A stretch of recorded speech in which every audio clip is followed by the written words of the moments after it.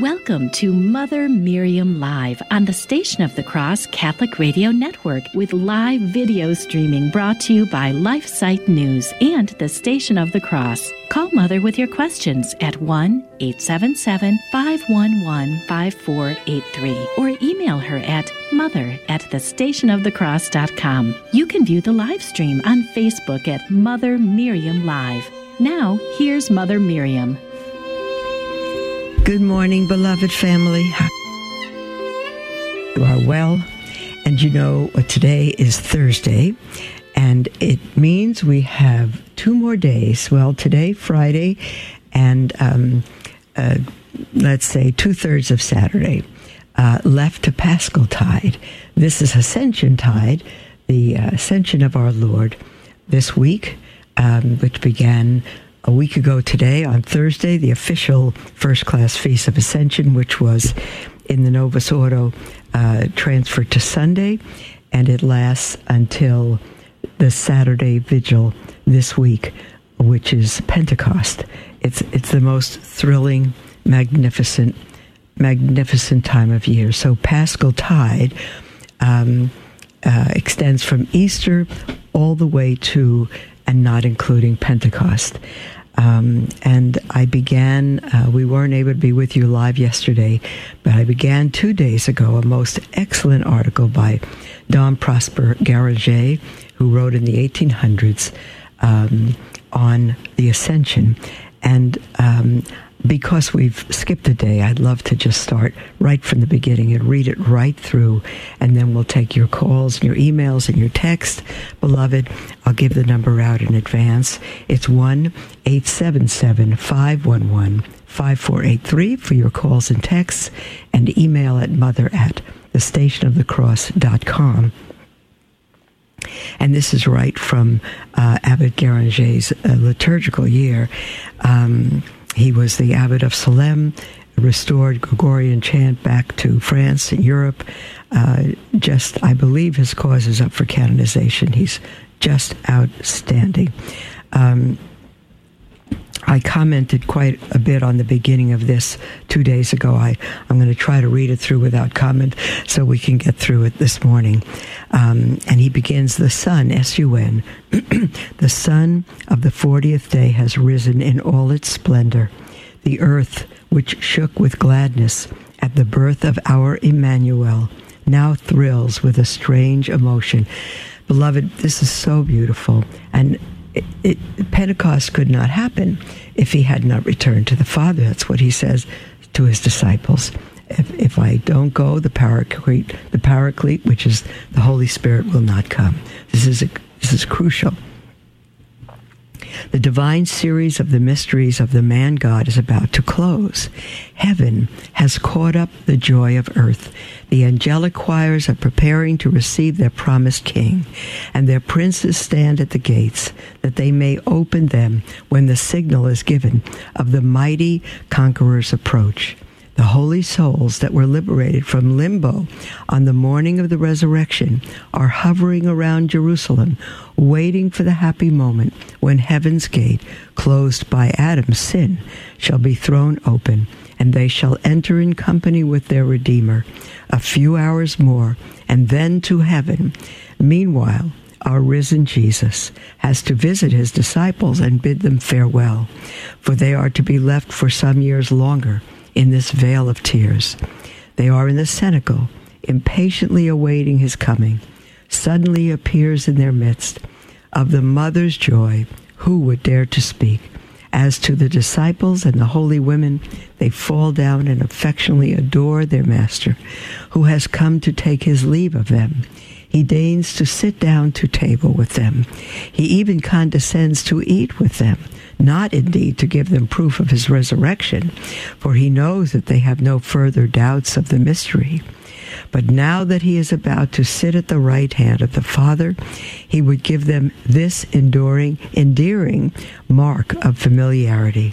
O admirable repast, in which Mary, for the last time in this world, is seated side by side with her Jesus, and in which the Church, represented by the disciples and the holy women, is honored by the visible presidency of her head and spouse. What tongue could describe the respect, the recollected mien, the attention of the guests? With what love must they have riveted their eyes on the dear Master? They long to hear him speak. His parting words will be so treasured. He does not keep them long in suspense. He speaks, but his language is not what they perhaps expected it to be, all affection. He begins by reminding them of the incredulity wherewith they heard of his resurrection.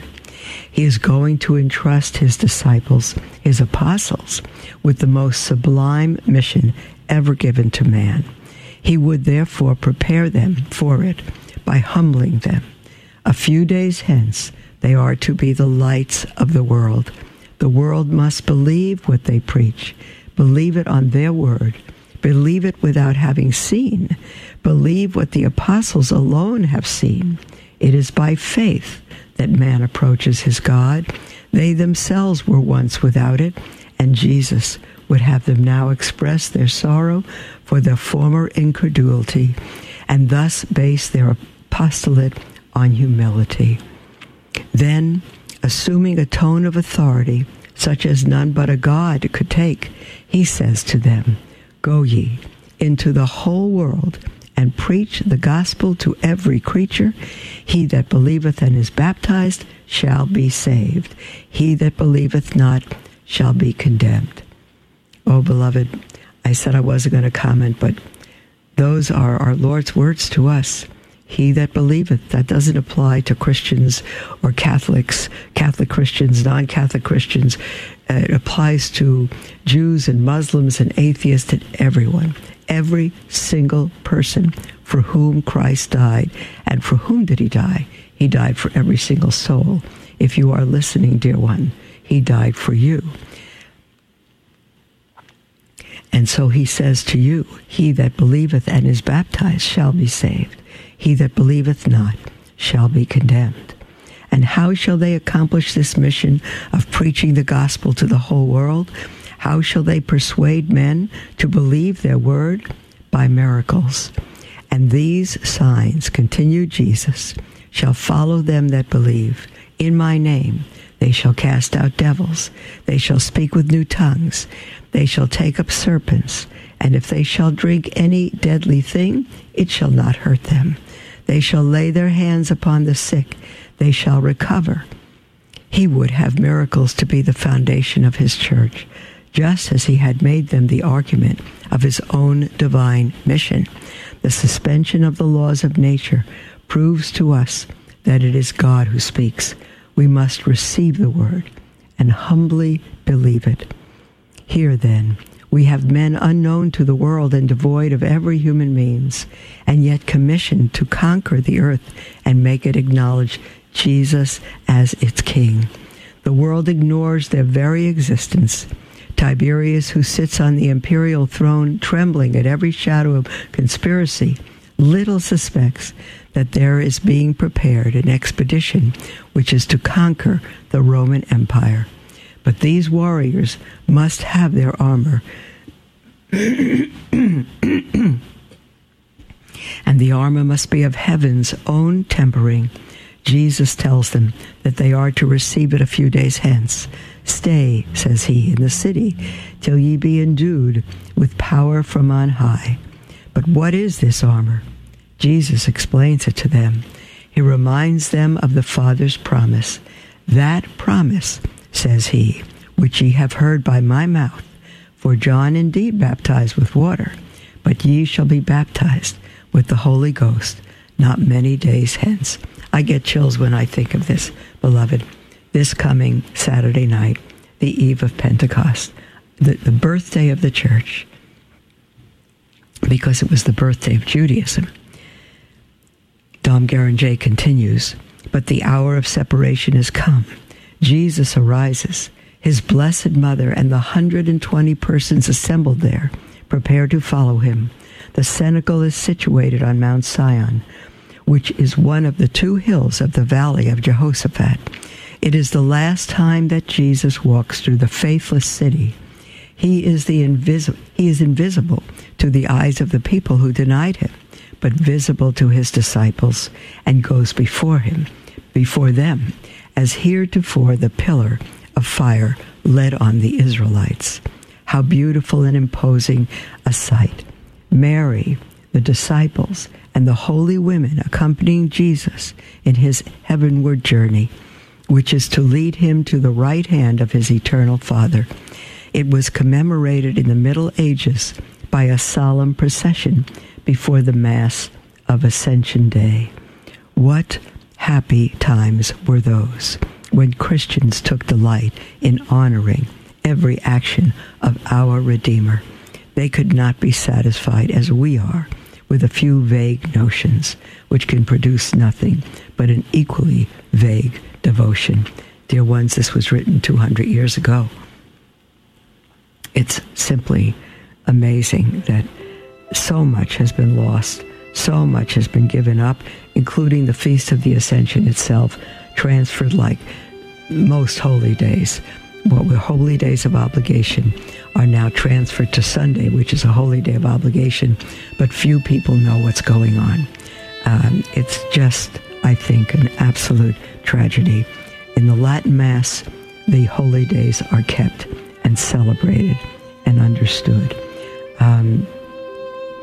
So, dear ones, there's the music for our first break, and we will continue this when we come back, but you are welcome to call in with anything on your heart, toll-free 1-877-511-5483, or email at mother@thestationofthecross.com. We'll take your calls when we come back. As soon as we've completed this article, there's not much to go.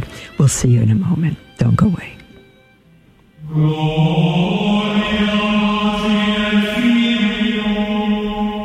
The Gospels record many instances of our Lord going off to a secluded place to pray, so we can be sure that finding a quiet place for prayer is vital for us as well. Located in the serene setting of Cranberry, Pennsylvania, the St. Thomas More House of Prayer is the perfect place to deepen your prayer life or to hold a group retreat. The St. Thomas More House of Prayer is a Catholic retreat center whose mission is to pray the Liturgy of the Hours and spread this beautiful prayer of the Church. Book a visit or learn more by going to liturgyofthehours.org or call us at 814-676-1910. That's 814-676-1910.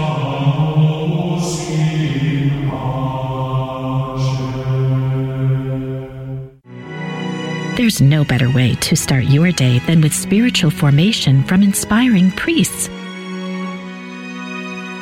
If we don't live our lives the way they're supposed to be lived, if we don't use what God has given us the way it's supposed to be used, no wonder it doesn't function. And that we're frustrated, and that we're suffering, and that there's chaos. That's Sermons for Everyday Living, weekdays from 6 to 7 a.m. Eastern on the Station of the Cross. As a nonprofit lay organization financially independent from your diocese, our apostolate is listener-supported. Through your generosity, we're able to inspire countless listeners with the gospel message and help lead them to a parish to be spiritually nourished by the sacraments. The Station of the Cross thanks our supporters who have enabled us to broadcast Catholic programs for more than 20 years. Thank you for your continued support, and may God bless you and your family. Welcome to Mother Miriam Live on the Station of the Cross Catholic Radio Network, with live video streaming brought to you by LifeSite News and the Station of the Cross. Call Mother with your questions at 1-877-511-5483 or email her at mother@thestationofthecross.com.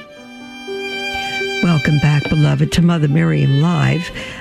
We're going to continue with our article on the Ascension, and we do have a question from Guy from Cleveland. Are you there, Guy? Yes, Mother, I'm here. How are you? Hi, dear one. Fine. Let me know your question. Maybe we could talk for a moment before I continue the article. Okay, I was wondering, why is the penalty of, and I'm not sure if I'm pronouncing it correctly, latae sententiae never preached about or even mentioned by the hierarchy of the church? Why aren't the priests pointing this out during their homilies? It's a mystery. It's a mystery, Guy. You are pronouncing it correctly, and it's an absolute mystery. It's why they're not preaching it is the same reason why they're not speaking about many things, teaching the faith, speaking about confession, hell, and all of that. The faith has just been lost to three generations. Latae, now I'm having trouble with it. Latae sententiae is, of course, automatic excommunication, which happens without anyone imposing it on someone. Excommunication can be imposed either by the right authority, a bishop usually, through a canonical process, but also it can be imposed by canon law itself when certain actions take place, and it's automatic whether, for example, it happens when someone commits an act that is specifically punished in canon law by a penalty of automatic excommunication. That I'm going to read now from the 1983 Code of Canon Law, which attaches the penalty of automatic excommunication to the following actions. Now, this is it's just, I said it would be quick, but this is so important, Guy. Your question is so needed. Your point is so needed. If anyone in this category commits these actions that I'm about to read according to the Code of Canon Law, they are automatically excommunicated. Not a bishop or priest doesn't have to say a word. They're automatically have excommunicated themselves from the church, and the only way back is to go to, I'm not sure if just a priest can handle that. It might need to be the bishop. Excommunication for the following actions. First, if there are apostates, heretics, and schismatics, and the article on Catholic.com notes every point of canon law.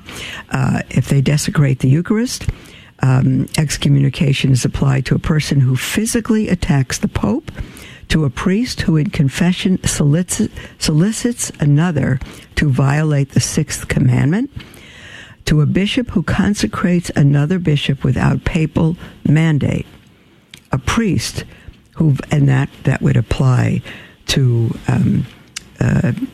Archbishop Lefebvre, but those excommunications were lifted on those four bishops by Pope Benedict XVI. Further, a priest who violates the seal of the confessional, any priest who violates the seal of the confessional is automatically excommunicated. Also, a person who procures an abortion, any woman who has an abortion, any doctor who commits an abortion is automatically excommunicated from the church.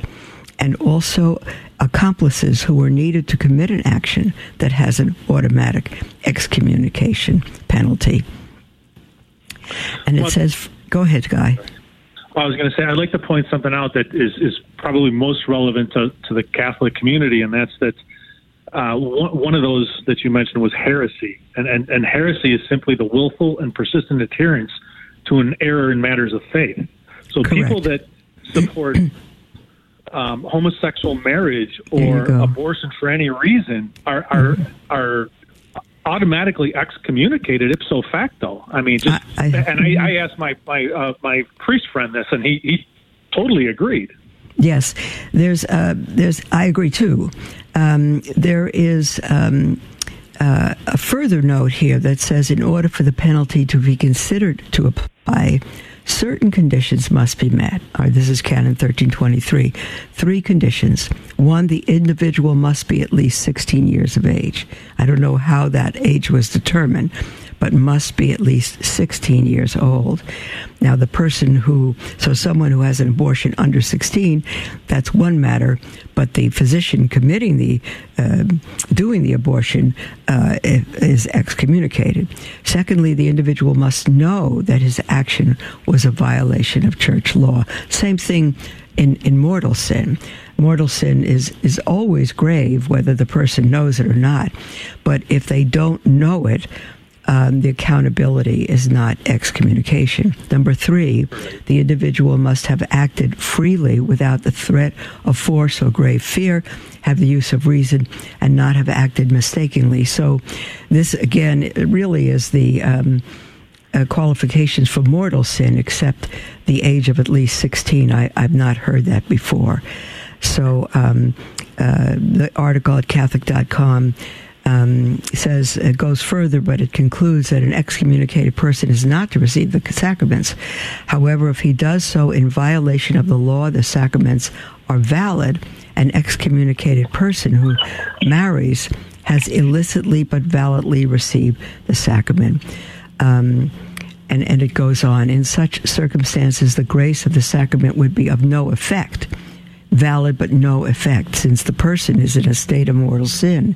In the case of confession, the sacrament would be invalid because all mortal sins must be confessed for a valid confession.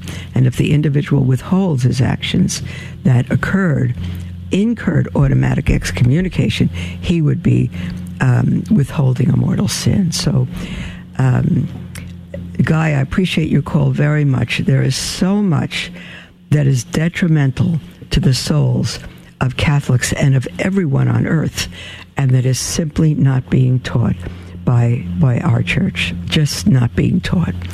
In many churches, more Novus Ordo, more than Latin Rite, it's simply the application of our faith. We should do this, we should think this, but the faith is not being taught. It's absolutely tragic, and it is the neglect of the ordination of priests who have the salvation of souls foremost as their ordination, as their mission. Yes, thank you very much, Mother. Yeah, God bless you, Guy. Thanks for calling and for that point. Thank you so much. Let me continue for a moment now on the article of the Ascension, because we have tomorrow and 3/4 of Saturday, or 2/3 of Saturday left to Paschal Tide, and Sunday could not happen without the Ascension. The apostles, it continues, reflected on the thoughts which Mary must have had during these moments of her son's presence, that is, after the resurrection, prior to his ascension. They used to ask themselves which of the two sentiments was uppermost in her maternal heart.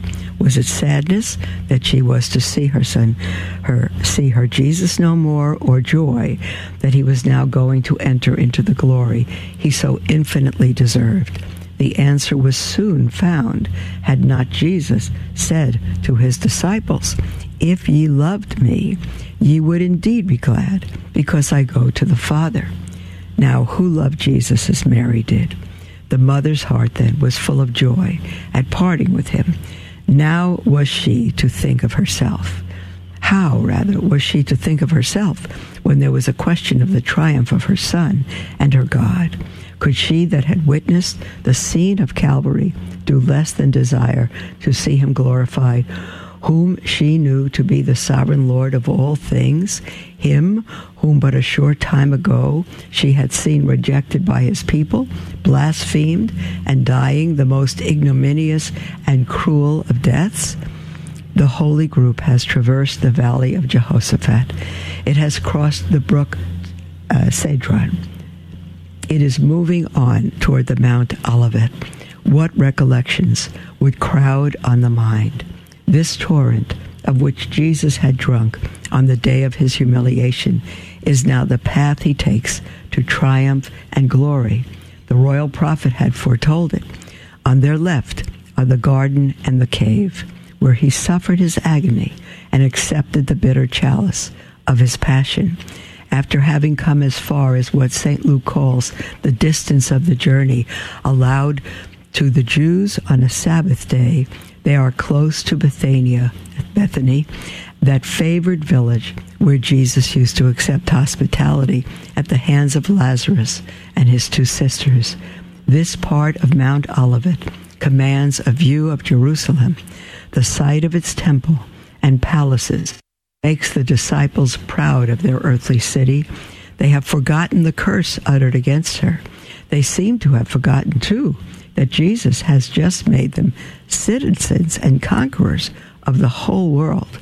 They begin to dream of the earthly grandeur of Jerusalem, and turning to their divine master, they venture to ask him this question: Lord, wilt thou at this time restore again the kingdom to Israel?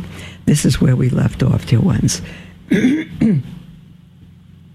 The Jewish people who knew there was an Old Testament because there wasn't a New Testament, the Tanakh, the Scriptures, knew that the Messiah was to restore again the kingdom to Israel, was to set up his kingdom on earth where they were to rule and reign with him.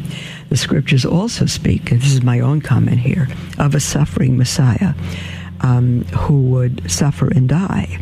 And if you read Isaiah, the end of chapter 52 and the whole of chapter 53, it speaks of both of the suffering Messiah and of the one who would rise from the dead. And the Orthodox Jews who do not believe that Jesus is indeed the Messiah, God come to earth in human flesh through the Blessed Virgin, they see there's a suffering Messiah. They see there's a reigning Messiah. The Scriptures speak much more of the reigning Messiah, the King, than they do of the suffering Messiah. And so the people of Israel were focused then, as some who have kept their faith are today, on the coming of Messiah to set up his kingdom and defeat their enemies, especially the Romans in the time of Jesus. So they were not earthly minded, they were heavenly minded for God to set up his earthly kingdom. But they didn't understand that he came first as a dying lamb and would come again as a reigning king.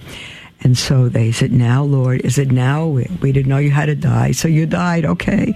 And now you rose from the dead to give life, to open heaven to us. Now are you going to do it? Now are you going to set up your kingdom? We got it wrong, but are you going to do it now? And our Lord says, it is not for you to know the times and moments which the Father has put in his own power. And Dom Garanjay says, these words do not destroy the hope that Jerusalem is to be restored by the Christian Israel. And Christian Israel has to be understood. It's Israel fulfilled in its Messiah and spread to the four corners of the earth, to every tribe and tongue and nation and people. But this is not to happen until the world is drawing toward its end. There is nothing that requires our Savior's revealing the secret. What ought to be uppermost in the mind of the disciples is the conversion of the pagan world, the establishment of the church. We'll be right back, dear ones. Are you holding on to an old car or truck because you think dealers won't want it? Then consider donating it to the Station of the Cross Catholic Radio Network. This is a great way to turn your unvalued vehicle into a powerful gift for Catholic radio. You'll be taking part in our evangelization efforts to continue spreading Christ's love throughout the world. Our Lord uses Catholic radio to draw more people to himself, and one of the best ways to support the Station of the Cross is by contributing to our vehicle donation program. The process is safe and simple. Your generosity will greatly benefit our mission to bring the truths of the Catholic faith to countless listeners. To find out more or to donate your vehicle today, visit thestationofthecross.com or call 1-866-628-CARS. That's thestationofthecross.com or 1-866-628-2277. Prayer in time of affliction. Blessed, O Lord, be thy name forever. Who has permitted this affliction to come upon us? We cannot escape it, but must of necessity fly to thee to help us and turn it to our good. Lord, we are now in affliction. Our souls are ill at ease, for we are much troubled with this present suffering. Let it please thee, O Lord, to deliver us, for poor wretches that we are. What can we do without thee? Thy mighty hand can do all things. Give us patience, O Lord, and strength and peace. Help us, O God, and we will not fear, no matter how grievously we may be afflicted. O Lord, thy will be done. Welcome be the will of God. Sacred Heart of Jesus, we place our trust in thee. Amen.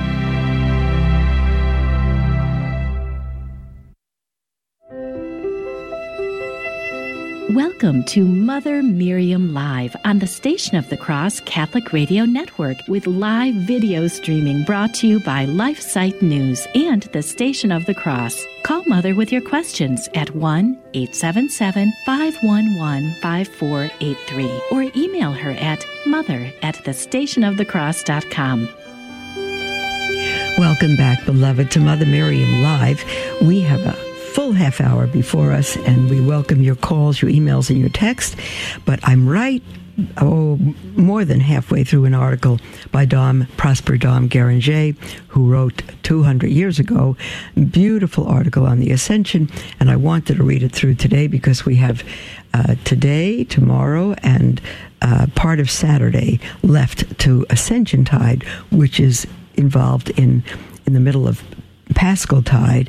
It ends the season from Easter right through to the Vigil of Pentecost this Saturday evening. So it's so important. If the Ascension didn't happen, then Pentecost wouldn't happen. Jesus said, unless I go, the Holy Spirit, the Paraclete, won't come to you. So we're waiting with great excitement for this weekend. And Jesus says, it isn't for you to know the times or moments with the Father, which the Father has put in his own power.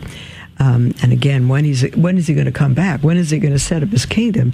And we think, I'm commenting now, that we're near the end times. We're in the end times, actually, beloved. The end times began with our Lord on the cross. It seems that we're nearing the end of the end times, and all kinds of prophecies and predictions, and it seems like we're living out the book of Revelation, but only our Lord knows for sure. And Dom Guéranger says that what ought to be uppermost in the mind of the disciples, and I add, in our minds, is the conversion of the pagan world, the establishment of the church. The church, the world from without, and the church from within is being destroyed left and right. And the church will never be destroyed. The gates of hell will never prevail against it. God will continue to lead into all truths till the end of time. But there's much confusion. Our Lord has given the enemy a tremendous amount of freedom. And we see before us, we are sheep without shepherds for the most part, not completely, but for the most part. Our shepherds have failed. Our shepherds have gone astray. Our shepherds are living a life that they should be teaching the sheep not to live, or they're silent, or whatever it is. We're in rough times. But beloved, these are times for us to redouble, triple our commitment to live our faith. And again, as the first disciples, what ought to be uppermost in our minds is the conversion of the pagan world, the establishment of the church. How is that going to happen? By living our faith, 1,000 times I say that, as if it is true, without compromise. I'm going to continue with Dom Guéranger's writing here. Jesus reminds the disciples of the mission he has just given to them. Ye shall receive, says he, the power of the Holy Ghost coming upon you, and you shall be witnesses unto me in Jerusalem, and in all Judea, and Samaria, and even to the uttermost part of the earth. They failed him 1,000 times, all through the Jewish journey of bringing the Messiah to the world. They failed him. They were given the commission through Isaiah, to be a light to the Gentiles, to the nations, but they failed over and over again. But now, in Acts chapter 1, our Lord says, you will receive the power of the Holy Ghost, and you shall be my witnesses in the uttermost parts of the earth, beginning in Jerusalem, because now they will have the indwelling Holy Spirit, which they didn't have. We have that through our baptism and the continuous grace of the sacraments, but the Jewish people, the Hebrew people, did not have the indwelling Holy Spirit. Through the Old Testament, the Holy Spirit came upon some people, like Saul, for a mission for a time, including King David. That's why when David sinned with Bathsheba and had her husband killed, he begged God, Psalm 50, do not take thy Holy Spirit from me, because God would. It was only that the Holy Spirit came upon certain commissioned people, Moses in the Old Testament, for a mission for a time, but he lives in us all the time. And so when the Pentecost came and he filled the disciples, now, for the first time, they could truly carry out the mission that God gave them through Isaiah, through the Old Testament, to be a light to the Gentiles. According, Dom Guéranger says, according to a tradition which has been handed down from the earliest ages of Christianity, it is midday now, the same hour at which he was raised up, when nailed to his cross, giving his blessed mother a look of filial affection and another a fond farewell to the rest of the group that stand around him, Jesus raises up his hands and blesses them all. While thus blessing them, he is raised up from the ground, whereon he stands, and ascends into heaven. Their eyes follow him until a cloud comes and receives him out of their sight. Yes, Jesus is gone. The earth has lost her Emmanuel. And you know Emmanuel means God with us. 4,000 years had he been expected. The patriarchs and the prophets had desired his coming with all the fervor of their souls. He came. His love made him our captive in the chaste womb of the Virgin of Nazareth. It was there he first received our adorations. 9 months after, the Blessed Mother offered him to our joyous love in the stable at Bethlehem. We followed him into Egypt. We returned with him. We dwelt with him at Nazareth. When he began the 3 years of his public life, we kept close to his step. We delighted in being near him. We listened to his preaching and parables. We saw his miracles. The malice of his enemies reached its height, and the time came wherein he was to give us the last and grandest proof of the love that had brought him from heaven by dying for us on a cross. We kept near him as he died, and our souls were purified by the blood that flowed from his wounds. On the third day he rose again from his grave, and we stood by exulting in his triumph over death. For that triumph won for us a like resurrection. During the 40 days he has deigned to spend with us since his resurrection, our faith has made us cling to him. He would fain have kept him with us forever, but the hour is come. He has left us. Yes, our dearest Jesus is gone. Oh, happy the souls that he had taken from limbo. They have gone with him, and for all eternity are to enjoy the heaven of his visible presence. The disciples are still steadfastly looking up towards heaven, when lo, 2 angels, clad in white robes, appeared to them, saying, Ye men of Galilee, why stand ye looking up to heaven? This Jesus, who is taken up from you into heaven, shall come as ye have seen him going into heaven. He has ascended, a Savior. He is to return, a judge. Between these 2 events is compromised the whole life of the church I should not say compromised. Between these 2 events is comprised the whole life of the church on earth. We are therefore living under the reign of Jesus as our Savior, for he has said, God sent not his Son into the world to judge the world, but that the world might be saved by him. And to carry out this merciful design, he has just been giving to his disciples the mission to go throughout the whole world and invite men, while yet there is time, to accept the mystery of salvation. Dear ones, while yet there is time, how much time does that mean for us? I think the time is between now and, God willing, when we go to bed tonight. We have no guarantee that we'll even be alive till we go to bed tonight, and we certainly have no guarantee that we'll wake up in the morning. So when people say, how do I prepare for what's coming in the world? Well, instruction, how do I prepare even for our Lord's second coming? And I say to them, the way you prepare to go to sleep at night. Make sure your sins are confessed and that you're in right standing with God. Pray to God. Ask him to confess. Ask him to forgive your sins. And if you have a mortal sin on your soul, don't go to sleep tonight. Go and knock on a priest's door and confess that sin to him.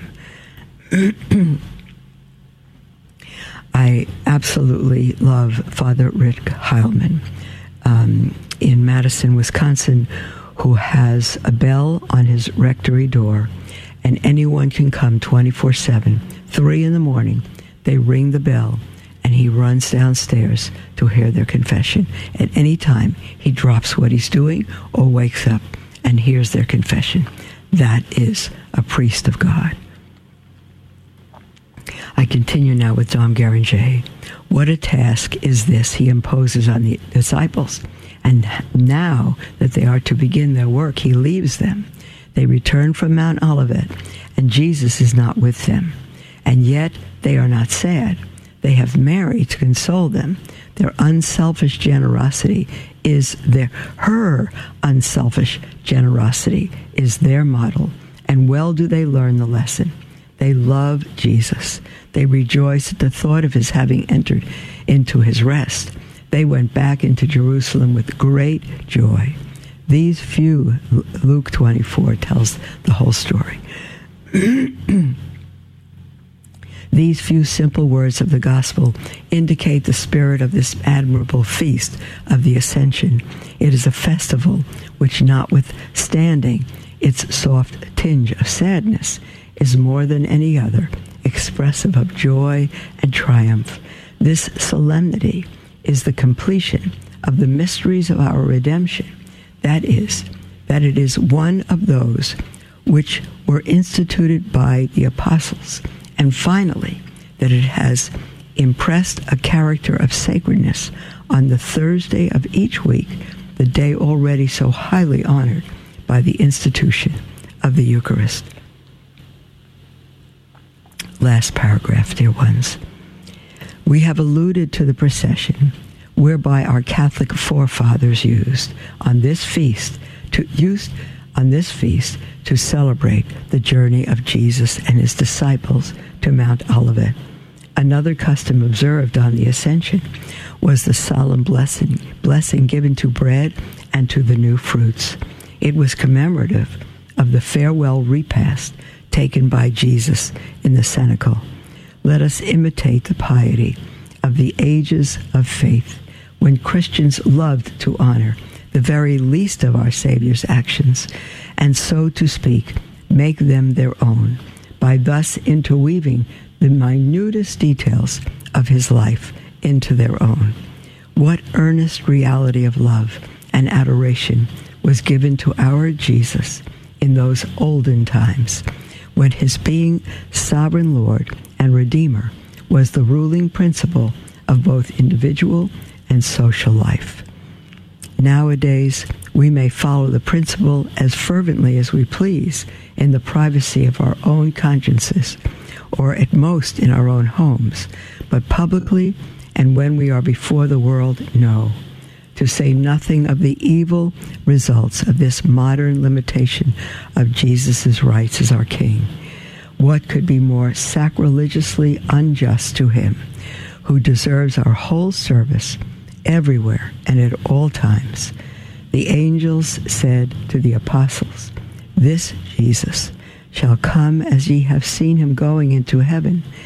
Happy we, if during his absence we shall have so unreservedly loved and served him as to be able to meet him with confidence when he comes to judge us." Beloved, we have no time. It might be another 1,000 years, but we may not live another day. There's no time to begin to live and to begin to renew your marriages and keep your marriage vows and begin to truly be the teachers of your family and nurture them in the faith. And don't leave it to the church or to the schools, beloved. Parents are given that responsibility. And we need to live the faith as if it's true. There's the music for our break. We'll have one segment when we return, and our lines are wide open. You are yet able and welcome to call in. We'll be right back. Hello, beloved. This is Mother Miriam. Many of you are familiar with Mother Miriam Live, but I wonder if you have listened to some of the other programs from the Station of the Cross, such as the Catholic Current. Father Robert McTague discusses important topics in the church and in the world each weekday at 5 p.m. Eastern.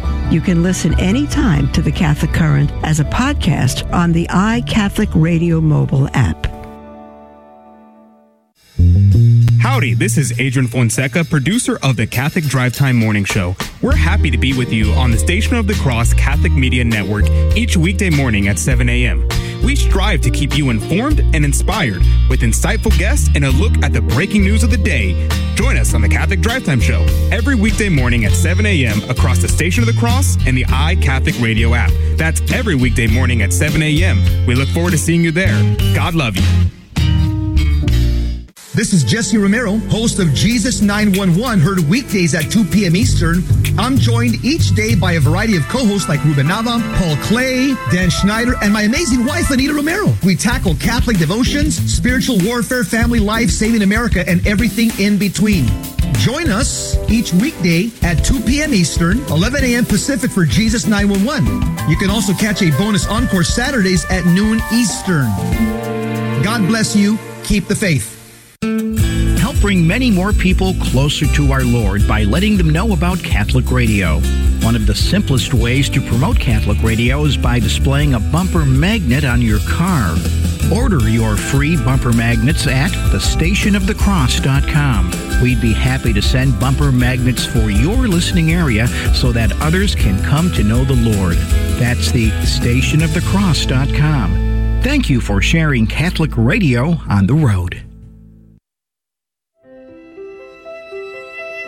Welcome to Mother Miriam Live on the Station of the Cross Catholic Radio Network with live video streaming brought to you by LifeSite News and the Station of the Cross. Call Mother with your questions at 1-877-511-5483 or email her at mother@thestationofthecross.com.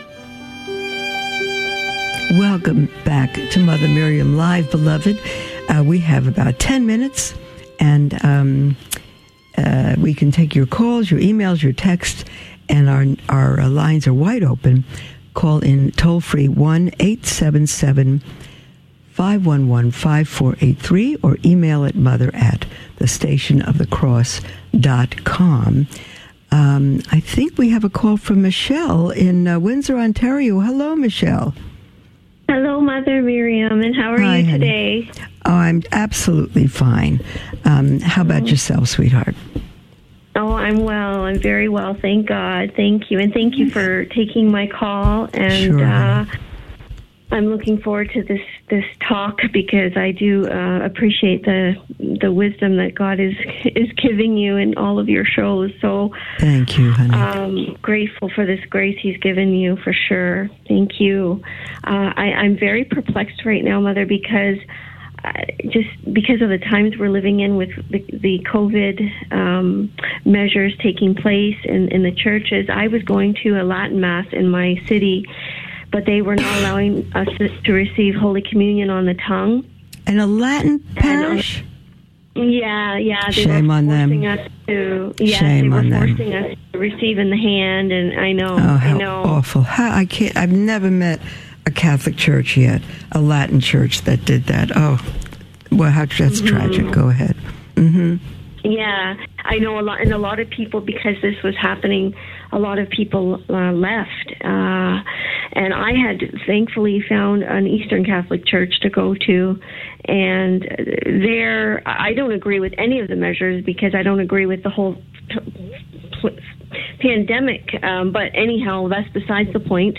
But it is the point. That's a good point. Go ahead. Yeah, thank you. Yeah. So all these measures are really unnecessary, of course. But anyhow, so yeah, I found an Eastern Catholic church to go to, and they were allowing us to receive Holy Communion on a wooden spoon, and we had to have our own individual spoon, and instead of just the one main one. And one day, that's interesting. Yeah, interesting for sure.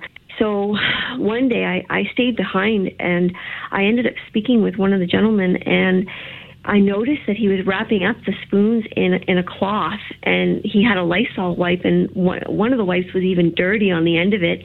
And then he put the spoons in a bag, and I said, "Are those the spoons that were used during the Divine Liturgy that our Lord was on?" Like, I don't understand here what's going on here, but I think so. And he said, "Yes." I said, "Where are those spoons going?" And he said, "Well, another gentleman that attends the church, he takes them to the cottage to burn them. And this gentleman goes to his cottage like 3 times a year. So these spoons were basically, I had found out, were sitting wrapped up in a bag for a very long time. Oh, how awful. And, and I said, well, this is a sacrilege. And I said, what about the priest? And the priest that we have is he's a lovely man. He's not well. He's elderly. He's on an oxygen tank right now, and so it's kind of an extraordinary circumstance where he can't bring the spoons and burn them himself, apparently, and so. To resolve so the you problem, mean you bring the parishioners, sorry to interrupt you, but bring their own spoon, and then the church keeps those spoons and burns them? Well, the church provides the wooden spoons, and so I guess this is what they do. My goodness! They burn them after. There is another place that uses individual spoons, but they're utensils, like they're. What's the material? I can't even think right now. Just the regular type of spoon. Mm-hmm. Right. Yeah, and they sterilize them, and they do something different. But at this church and many of the other Eastern rites, they're using the wooden spoons, and so they're supposed to be burnt the very same day after the liturgy, and this just wasn't happening. And so I had talked to the priest, and the priest talked to the layman, and the layman came to me and said, okay, I'm going to take them, and I'm going to do the prayers and burn them every day. And I said, or every Sunday, excuse me. And I said, okay, well, I still am not overly familiar, but if this is what the priest said is what should be done, then I don't understand the laws in the Eastern Church, because they are a little bit different from the laws in the Western Church. Yeah, for sure. So anyway, now fast forward to a couple of weeks ago, they asked me to help with the singing, and so the gentleman who normally takes care of the spoons, he's a singer. It's just the two of us. So if he's not there, then I'm to fill in, which I don't mind doing. Fill in with the spoons? No, not the spoons. With the singing. The singing. Okay. Yeah, not the spoons. So I did this. I did sing a couple of weeks ago while he was gone to a wedding in the States, and then it dawned on me, and I thought, so who's taking care of the spoons today? So I called another gentleman, and he says, he'll take care of them when he gets back. They're in the church, and so anyway, Mother, I'm sorry. I know it's just a long-winded story here, but I'm very perplexed about all of this, and I just think, should we just not even be attending the Divine Liturgy if this is going to happen? Should I just not go anymore? I wouldn't. I know they rely on... Okay. I wouldn't. Okay. If our Lord's body and blood are being so carelessly handled... I would not continue to go there myself. Now, it's an Eastern Catholic church, right? Not an Orthodox church? No, not Orthodox, no. Okay, good. Do you not have They're in Union, right. Is there not a Latin church, a different church for you to be involved in? So the Latin, yes, the community, it's called the St. Benedict community. They're now doing things properly. I can receive on the tongue and on the knees. The only thing I'm concerned about is I will say about this Eastern Catholic Church, we closed down 2 times, but this one particular church, they didn't close down the second time at all. And so I had a sense of loyalty to them because they welcomed me, and I think we're going to get shut down again in the fall. So there's this part of me that is torn because I think, well, if I leave, then I've kind of burnt bridges. But then at the same time, number one, our Lord has to be considered first, and that's exactly right. And don't worry about loyalty to a church or a parish. Don't worry about that. Our loyalty, our focus, as you just said, is Christ. So if you leave and then return, it's not an issue. This is not a social club. You go where you wish, when you wish, and not to worry about it.